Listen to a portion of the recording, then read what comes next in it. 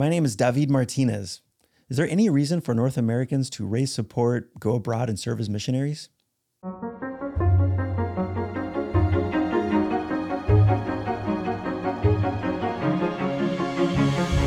I don't think there's any need for missionaries, for a full-time career style missionaries, people who raise support in the United States and then go to other countries. What do you think? As a full-time missionary who raise support in the States, say more. Here's what I think. There was a time there was a time in which there was a need for people from different countries to go to other countries and bring the gospel, as it were, right? You're talking about unreached people, countries that didn't have churches, for instance. But now, 2022, pretty globalized world, the internet, Christians in most countries, the idea that a North American, somebody from the United States would say, I am going to raise support in the United States and then go to France as a missionary is really not necessary anymore. France has Christians there. They have French pastors. I read a statistics recently that said 90% of missionaries go to countries that are 100% reached. Now, that doesn't mean that everybody's a Christian in that country, but that there's an infrastructure in that country already in place. Why are you going to this country? I guess I would say it seems somewhat hegemonic to me to say that North Americans shouldn't go. And I think this is why. There used to be an older picture, right? That missions was the phrases from the West to the rest. Yeah. That we Western people are bringing the message to the rest of the world. And so if the picture is we don't need to do that anymore means we've already brought it to the rest of the world. But in the 90s and 80s, there's all these missionary movements that are challenging that idea to say, no. Actually, mission is supposed to be the whole church, bringing the whole gospel to the whole world. So if Western missionaries aren't going elsewhere, then elsewhere missionaries shouldn't be also coming to the West. And I think that's probably a big misunderstanding of what mission ought to be. The reality is the North American continent needs the gospel, and we need missionaries from external sources to answer objectively the kind of prophetic words that we need to hear. And if we need it, then others need it too. But that's a little bit different, don't you think? I don't know that I would say that missionaries aren't necessary per se. I think the old model of raising support, asking for churches to give you money so that you can go live in some of these foreign countries. Again, I think there's a lot more value to, for instance, getting a job. Let's say teaching English. It's very easy to get a TESOL certificate, take a few classes, become trained, and then go to a foreign country and teach English. Then you're going as somebody who is working. I'm there living. I'm going to be a part of this culture. I'm going to live, work, be a part of this. And as part of who I am, I'm going to then also participate in local churches, help in any way that I can. It seems a little bit different. I guess maybe I could add a little bit more nuance to my phrase. The old model of raising support from the United States, you talk about from the West to the rest. I've heard that before. And it's true that there are some missionaries coming from other parts of the world coming to the United States. And this, when a lot of people hear this, it kind of boggles the mind. Like, what do you mean? We don't need missionaries. So of course, there's a need for people to hear the gospel. The difference there, I think, is that they're bringing maybe a different flavor, you could say, something that they hadn't encountered before. Yeah, objective. Can you say more about that? Objective. Yeah. I hear objective and I start to twitch a little bit. Yeah. So when I talk about the gospel to other Americans as an American, it's somewhat like a fish talking about water, right? Okay. That we all know where we are. We all know what life is, but at the same time, when you ask a fish, "What's water like?" I mean, I don't know. It just is. Versus someone coming in and saying, "Why are you doing it that way?" This is a totally outside of the box perspective to say, Yeah, I get that you guys feel like this is normal, but it's not to the rest of the world. We live our faith in this other way. Can you hear our perspective and then maybe find some value in both and maybe make some adjustments to Do you yours? think that there is a place? Are there groups of people, churches, who would listen to that? There must be, like, but only if they're people of Jesus, right? I mean, that's part of the gospel, is that we recognize that we need help, Yeah. that we recognize that we are not the whole picture. It's a whole body of Christ, and every part isn't like good. Every Yeah. part is necessary. I ask because I would assume that coming from a different country, coming to the United States and saying you're doing things differently, this is how we do it. You could see that as a cultural difference. And there's going to be, ultimately, you're going to fall back on, the way we do things. This is, we use the King James Bible or, whatever Right. Bible, whatever translation, like, 'cause this is right. We're all convinced that we are the ones who have carried truthfully the truth throughout the ages in whatever denomination you happen to be in. And so hearing that could be a little bit jarring. I would love, it'd be fascinating to have that conversation, to talk to somebody who would listen to a missionary from a foreign country would be amazing. Any Well, country. that's where I agree with you. I think coming with the right story, with the right perspective, with the right culture. Yeah. But see, this is my a problem. nightmare. So this is the thing with when I make my comment about, do we need full-time missionaries who raise support from the United States going to other countries? Here's the problem.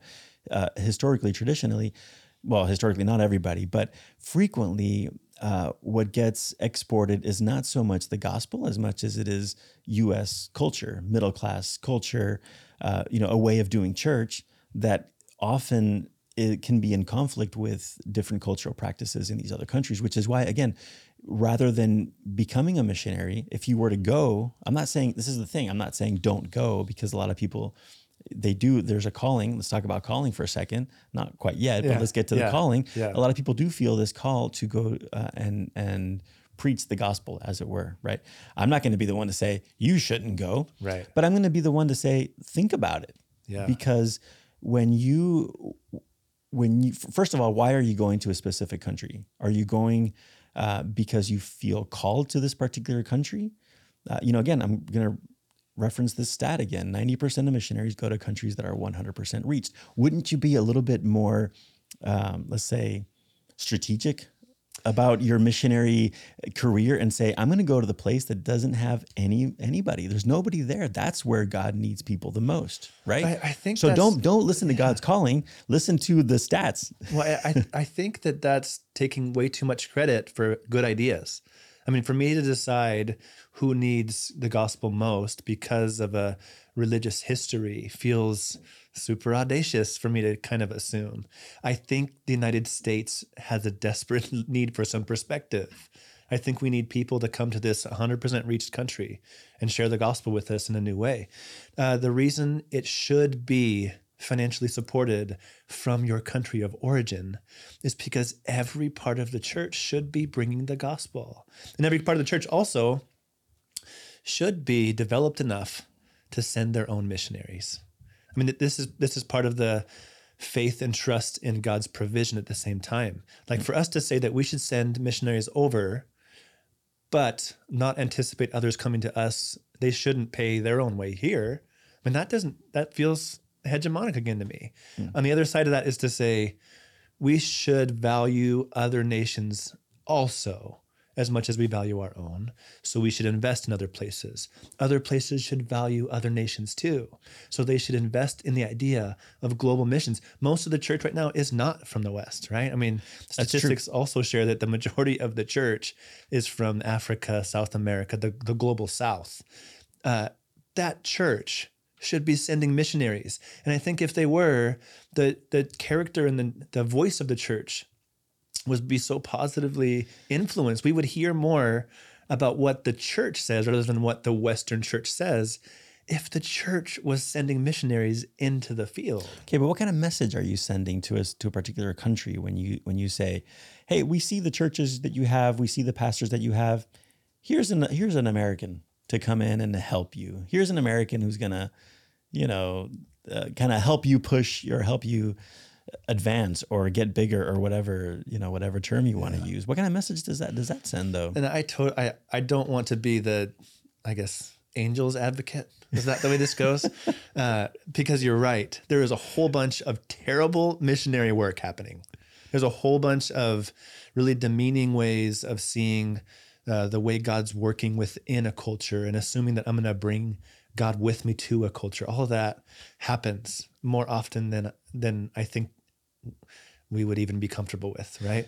But it comes I don't think it means don't go. No, right. I think it means be wise, be honest, be humble, and go.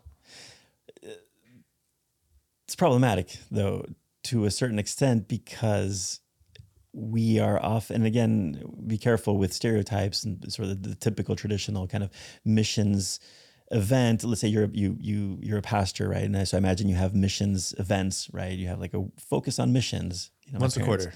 Once a quarter. Yeah, my parents were a part of a number of them, and they come, and let's say you have somebody in your church, you don't know them very well, and they happen to come to your church for the first time or around that time when you have this focus on missions, and you're spent some time in Tanzania as a missionary there, correct? 8 years, 9 years. Yep. And so you have this beautiful video, 4 minutes, beautiful music in the background, kids and so forth. And this new person in your church is very impacted by this video, comes up to you after the service and says, "Pastor, I feel like God is calling me to go to Tanzania as a missionary." What do you respond? Name's Nick. First response. Okay. Pastor Nick. Yeah. What is your advice for me? I feel called, led by God to go be a missionary in Tanzania. You should keep listening. Dig into that. Listen harder. Talk with other people that have gone there before. Read a few books. You should listen carefully because that's a great thing to go do. I guess part of the thing that feels different to me about that whole picture, though, is we don't do the video, right? I mean, okay, I put a scenario. Right. But instead, what we do is we share that service with a Spanish-speaking church, right? So we're bilingual in the service, and we're equitable in how we present the message that day. We make sure that when we're talking about places that we're partnering with, we're not talking about places that we're serving. We're talking about places that we're partnering with, because I think all of the ways that we have built this picture of mission still affects us, that causes us to talk about we are helping them, we're serving there, we're doing something in this place, instead of there's a lot of the church all over the place. We're one part of it, right? But you know what I'm getting at, which is this idea of being called can often be abused. I often say, or I joke that most North Americans can't tell the difference between hunger and the voice of God and passion for their own sports team, Sure. which is, I'm joking, but there's an element of truth there where you just let yourself be guided by your emotions, and then you find yourself in this place of, I want to be a missionary in this country, when at the same time, this same person maybe was a part of a high school and a university where they never took any foreign language course, took any geography course, didn't care about cross-cultural, most universities offer cross-cultural communication. They didn't take that class, or if they took it, they had to and hated it. Right. So I think when I deal with it, I don't want to say typical either, because I'm not going to put everybody in one boat, but there is this sense that, you grew up in a country in the United States where we don't really value foreign language, second language acquisition. Geography is not a thing either. In some of my classes, I will sometimes give them a map. If we're studying, for instance, the Caribbean, I'll give them a map of the Caribbean and have them, write down the countries. And it's a very embarrassing day for them. And I kind of do it on purpose, because I want them to see that, and then there's this moment of, oh, I should probably know some of this stuff, because it's not that far away. And so for that same person to all of a sudden feel called by God to go to a foreign country, a place that a couple of weeks ago, they didn't know where it was, didn't know it existed. And now they're going to go and make an impact and change the world. And right. And what I hear you getting at is like cheap calling. Yes. Right. That I got called in a second and now I'm going to go. And as soon as it gets hard, I might feel another cheap calling elsewhere. I think one of the difficulties that we can do, even as like well-meaning people, is to say, I don't think you're doing it right too. The reality is that no one ever does it right. I mean, we're all going to enter into whatever it is that we sense God's calling us to, and we're going to fumble around along the way. I know my initial experience in an overseas place, I'd made some pretty bonehead decisions. The way that I talked about raising funds was pretty knucklehead-ish of me. I mean, I remember even one conversation I had with a guy that I about a year later had a conversation with his son, having talked to his dad about supporting me to go overseas, raising money to go. And I had this like really great pitch ready. I had all these like maps out, right? And I'm doodling on it and showing him all this really great stuff I'm going to do when I get there. And then at the end was the punchline where I say, some are called to go, some are called to send.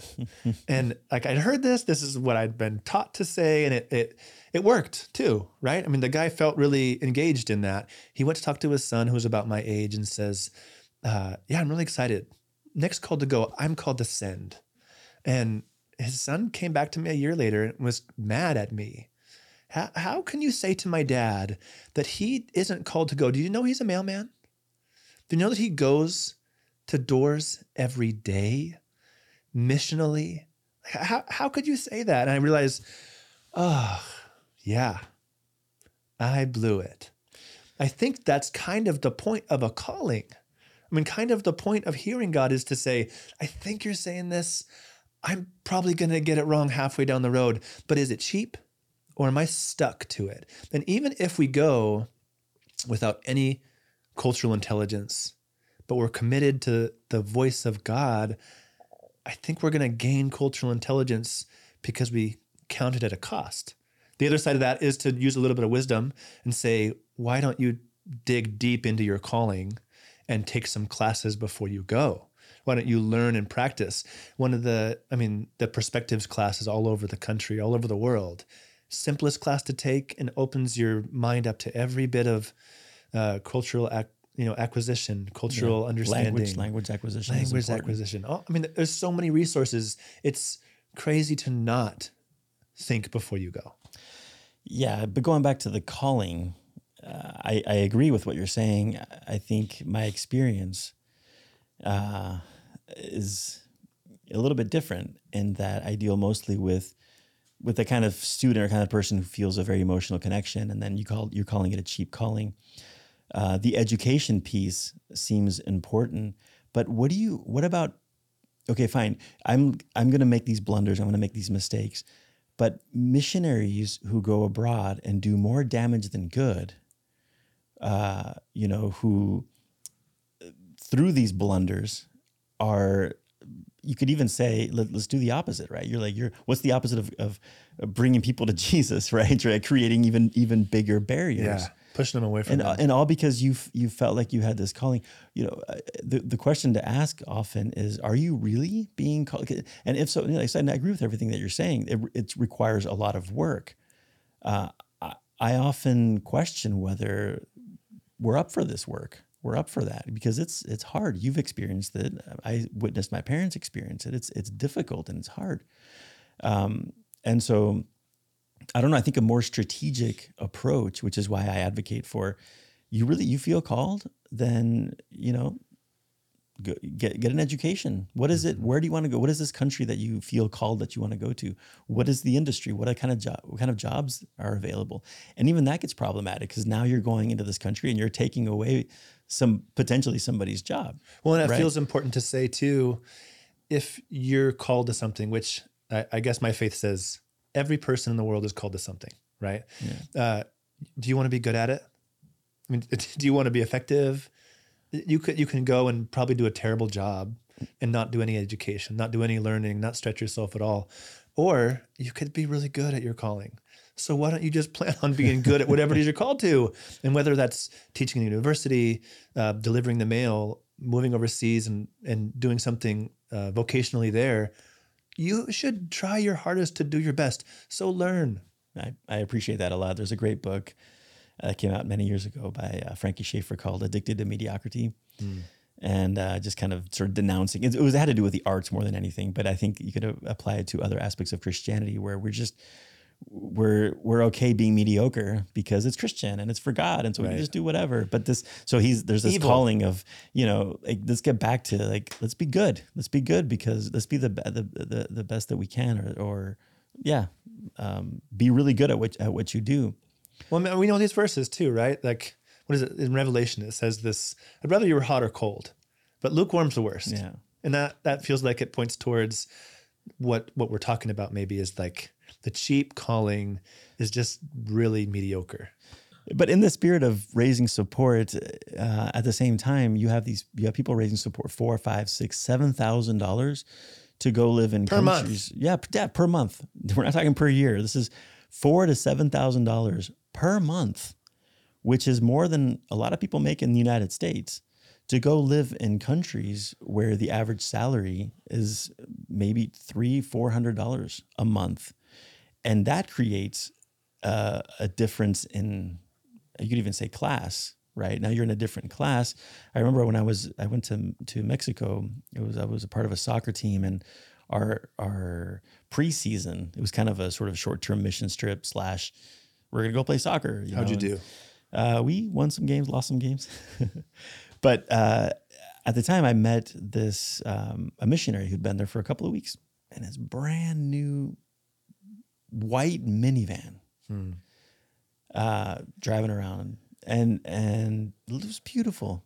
The guy couldn't speak a word of Spanish, not a word of Spanish. And I felt embarrassed for him.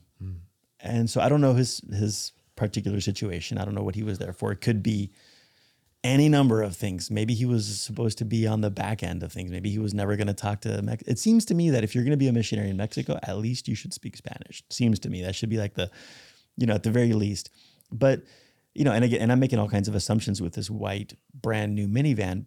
My wife talks about this all the time as well with certain missionaries in Spain, where they lived very luxurious lives. They lived on the outside of Madrid in these beautiful chalets, and I think that can be problematic as well. Definitely. I think there's some pieces where we might see that story from a Western perspective too, where we've worked so hard to be so equitable about everything that we've forgotten, though, that that's our cultural perspective. Like, we want everything to be a level playing field, everything to be fair starting points for everybody. Everybody else in the world, there's lots of different ways of looking at what's the best kind of living. So in large portions of Africa, we don't want everything level. Like, we want a chief. We want someone that can represent the best of us, and we can rally around that person. That, like, is that a good thing? I don't see the world like that, but for me to say that my way is better is kind of part of the point. Right. That when I come as a Western person to East Africa, and I show up in shambles without anything to offer but my voice, there's kind of this odd question: What did you bring? If you brought nothing, why did you come? Well, I brought the word of God. We already have it. Well, then why did you come? When I started to change some of my perspective in my own fundraising purpose, I realized I can raise some money for what I need. I also come from a wealthy nation, so I can plan ahead for my retirement time. And then I can raise this money to bring and to offer as a gift from the church in America to the church in Tanzania. And this isn't something that I also get to use to manipulate people. I'm going to pay you now, so you're going to do it the way I want, but to say, we have these resources. Yeah. Can we talk together about how these could best be used? So one of the things we did was we rented a small apartment for a long time, and we constantly were asked, why aren't you building a house? No, we can live with you. We can live among you. We're gonna stay in this little thing. They're like, don't you come from North America? Would you build a house here? Would you go back and raise some money, build a house here, because you're not going to stay forever. And when you leave, we're going to have the equity from that house, and it's going to cause a consistent amount of income because we're going to rent it out and people are going to pay to stay in it. And then we're going to have a constant source of income here. And we bought a house. We built a house. We didn't build it in the outskirts. We built it inside the compound where we were all living together. And I remember being shocked how many people would walk by during the construction time, and they would, like, one lady in particular, she'd walk by, walk in, and just kind of look around and walk and look. I said, "What are you doing?" And she's like, "Dreaming." And I thought, oh man, I was so short-sighted because I wanted everything to stay so equitable in a place where hierarchy is the mode of society. And I think there's more to the story than just simply saying, let's keep it flat. Right. And I understand that to a certain extent. I don't want to get into this position of saying, missionaries shouldn't have iPads. What are you doing with that iPad, or what are you doing with that brand new computer? I don't think that's the point of this. Brand new white van. The white van, right? These are specific things, that maybe help or don't help or deter or advance. This is, the similarity maybe is the church in North America that builds this big, massive basketball court, because we're going to use it for the youth. And then as soon as it's built, we lock it up, right? Because nobody can use it except for, if you come to our church, it's a classic example, right? So let's have this brand new white van that we're going to use we're going to bring people to church on Sunday, but then it turns into our family van that we need to be safe while we drive around this dangerous country. I don't know. There's got to be a balance, though, Definitely. At the same time between, if the average, it can be determined based on average salaries. I don't know. You certainly want to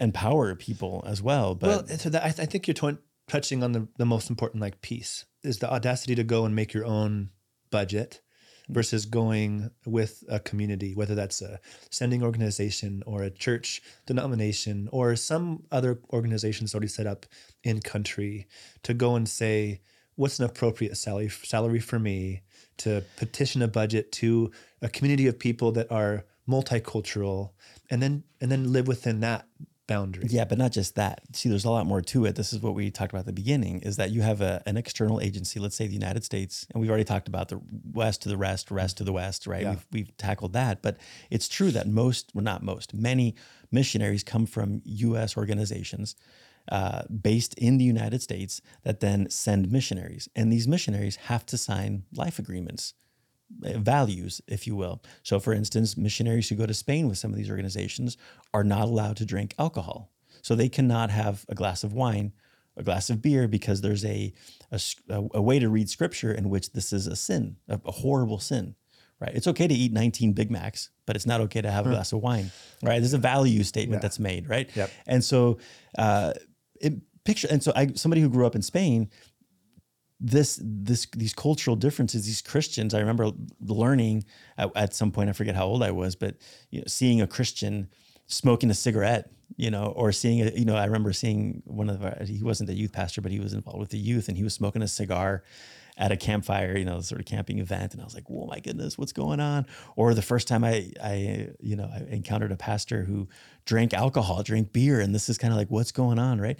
But it's a different culture. And so that's where it can get problematic, where you're sending well-meaning North American Christians who feel called, right, and who have these ideas of going to a foreign country, but are they exporting the gospel? Are they exporting the good news of Jesus? Or are they exporting U.S. middle class, their own particular values? Yeah. And then what does that do to their culture? How does their culture start to shift and change? And then these Christian churches that get propped up all over the place, denominations. When I grew up in Spain, there wasn't that common to see denominational churches.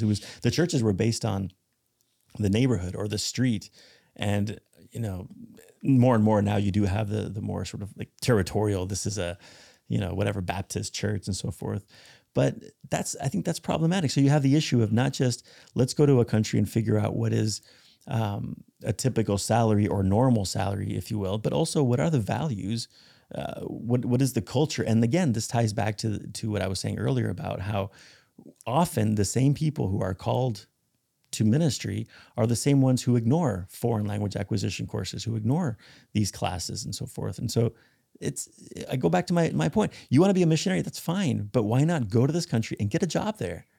Carefully get a job, because that's gonna get you into the culture without this these organizations that are going to impose things on you, and then you have the freedom to recognize some of these cultural differences and to make adjustments on your own. I think what I'm hearing from what we're saying here is that there is probably a human condition of either selfishness or arrogance that can infiltrate any number of great ideas, right? So if you go to get a job, you can still be super judgy. I mean, if you work in a place, you can be territorial, work your way up the system, and then control everybody underneath you in this foreign country. You can, but I think it'd be a little bit different. I think there's less potential for that. This could be a problematic. I don't have any. Well, there's no stats to back this up. But I think if you're in a different company in a different country, then your coworkers are going to be from that country. See, it's much different working for a company in that country owned by people from that country than having your boss be in Colorado Springs, sort of dictating kind of what's okay and what's not okay. There's all kinds of values or things that happen. I guess it depends on what place you're going to also. And what kind of person you are too. You're not wrong. Yeah. In East Africa, if a Western person got a job in any company, they would move very quickly regardless of their actual ability, right? Because there's a connotation to a Western person. They're educated. Every time a team comes, there's always the question, the second we walk in a church building, is this person preaching? No.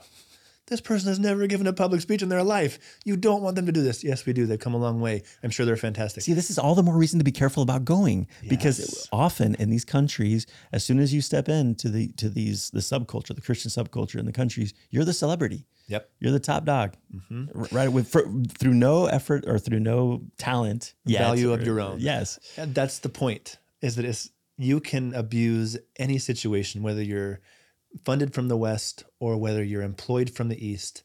I think the lesson is be humble, to recognize your own fallibility, your own brokenness, your own need for the rest of the world to affect you as much as you want to affect it.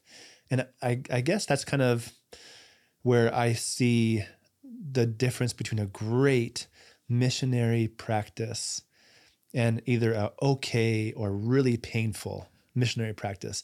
I remember when I first went to East Africa and I showed up and I met all these people that had been there longer than I had. And some had not been there very long at all.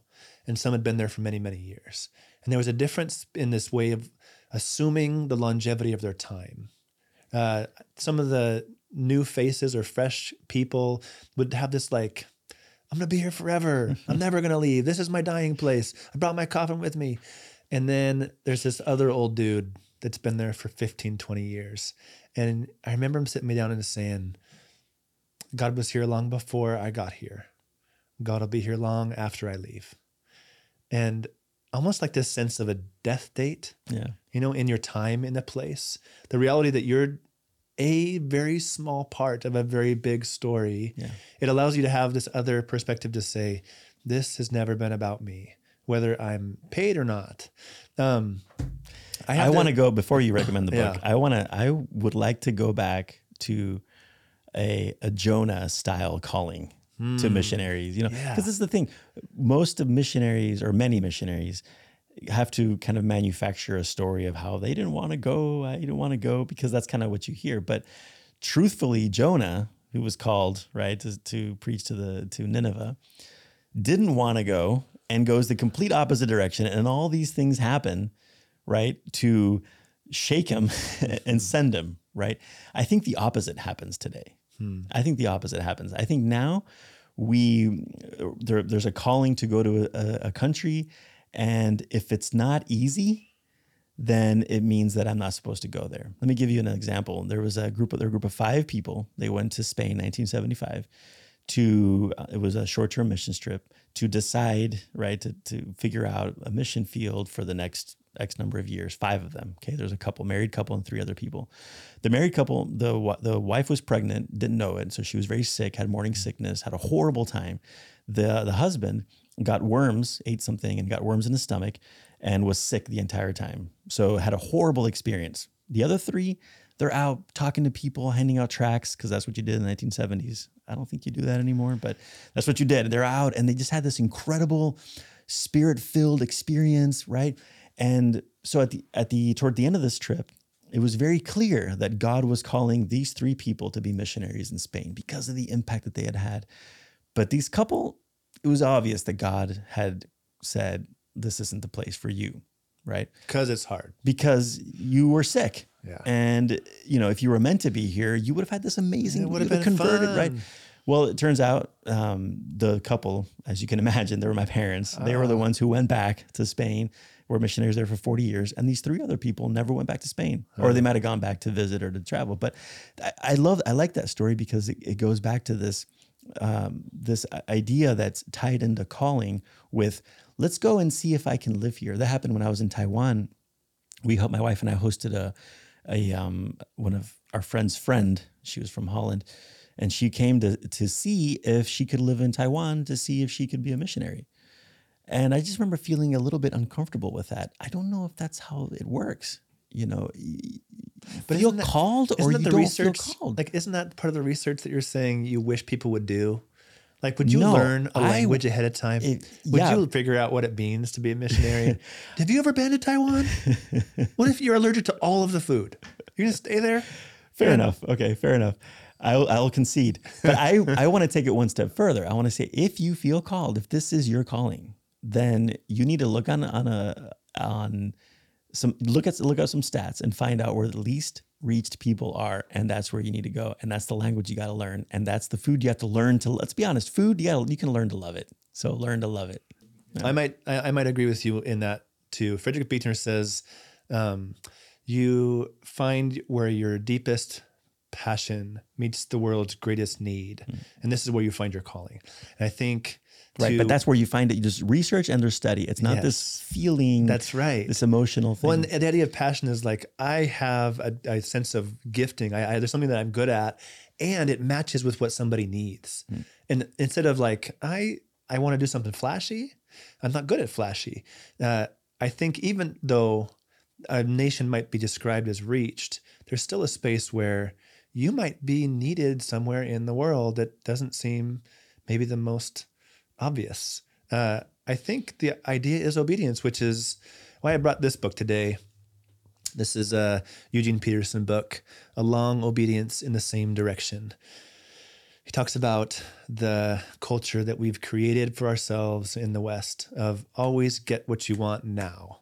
And so there's a sense that our faith also kind of catapults into that kind of thinking too, that my obedience to God is now, and then it'll be different when I'm obeying something else in a minute. Instead of saying, actually, calling, God's purpose, obedience to God, and then the fruitfulness of discipleship on the other side comes from saying, that's where I'm headed. And I might squirrel along the way and take a little bit off course paths, but I'm going that way, and I'm going there for a long time. This is a great book if you're interested in more of that kind of thinking. I'm going to recommend a provocative book. It's called Don't Sleep, There Are Snakes by Daniel Everett. Daniel Everett was a missionary to the Piraha people in the Amazon and in Brazil.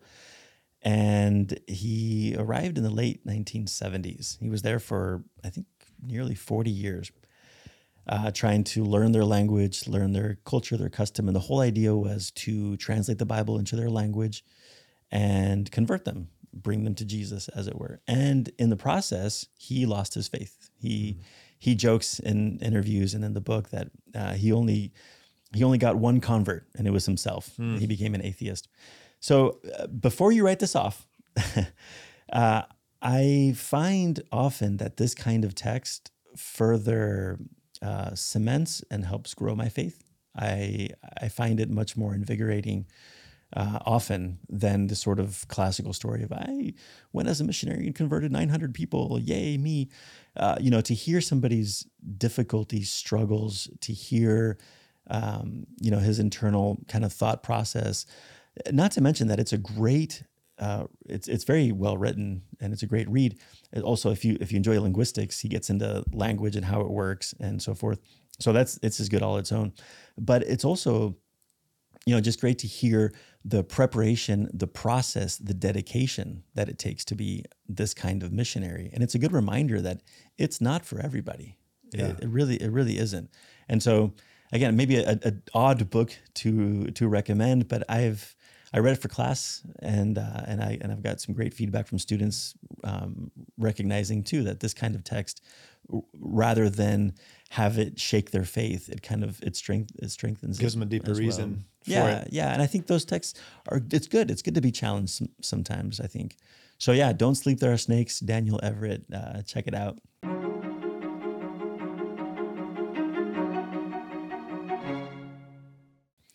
I think it's time to pin the globe. Shoot, do you want to spin it? Spin this guy. Let's pin the globe. Right.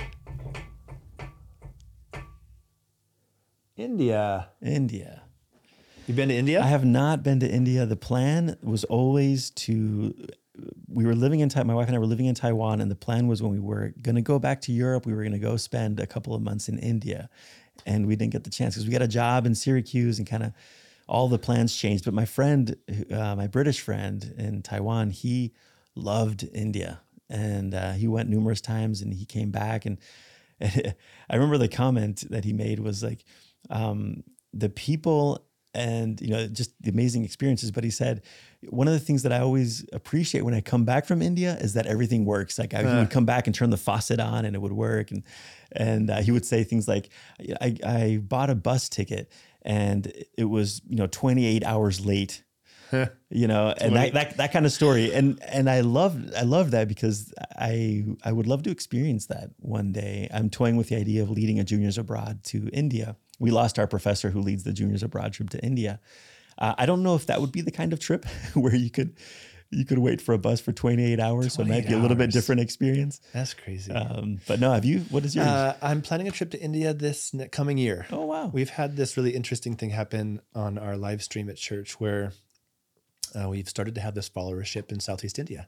Oh. And we started to make these really great relationships. This is because of Zoom? Yeah, well, we're just live streaming ever since COVID, right? Okay. And I got an email one day from a guy that just said, can I talk to the pastor? And so I waited some time, right? I don't know if this is like a catfish kind of thing. So I waited a week or so, emailed back, yes, let's make an appointment to look face-to-face over Zoom. A couple weeks go by, we have this Zoom call and we're talking, and it was really kind of amazing. I'm asking him like these like leading questions. Who are you? How did you find us? What do you want? And he said, I just want to learn the Word of God. And my thought is like, okay, well, what's in your area, right? And why me? And he kind of got this big smile over his face. And he said, I had a dream. And in the dream, I felt God say, look for Nick. He'll give you the Word of God. And so I Googled you and I found you. And I've been watching your live stream ever since. You're the only Nick on Google? I don't know. I guess that was the first one. And again, this is still feeling so fishy to me. And I'm like, this is too weird. However it started, I think this is part of the point too, that maybe he was misguided. Maybe he ate something funny for his dream. Maybe it was the voice of God. I don't know. But it's led to this really incredible friendship where every couple of weeks we have another conversation. We're emailing back and forth every week. Mm-hmm. And every once in a while he'll ask, can you teach us about heaven? Like, what do you think about that? And then I get to replicate, right? To say, could you send us a message about prayer? Okay. And I'll show it to our people at church on Sunday.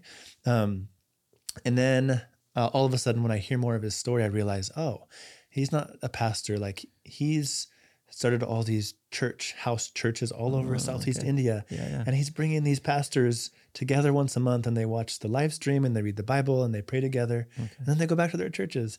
So we're planning a trip to go there. That's amazing. What a connection. Yeah. Yeah. And again, with this kind of work, with missionary work, you're dealing with things that you don't fully understand. I'm dealing with things that I don't fully understand. I'm coming at it from a very personal experience, and so of course, it's always important to keep an open mind, keep an open spirit, right?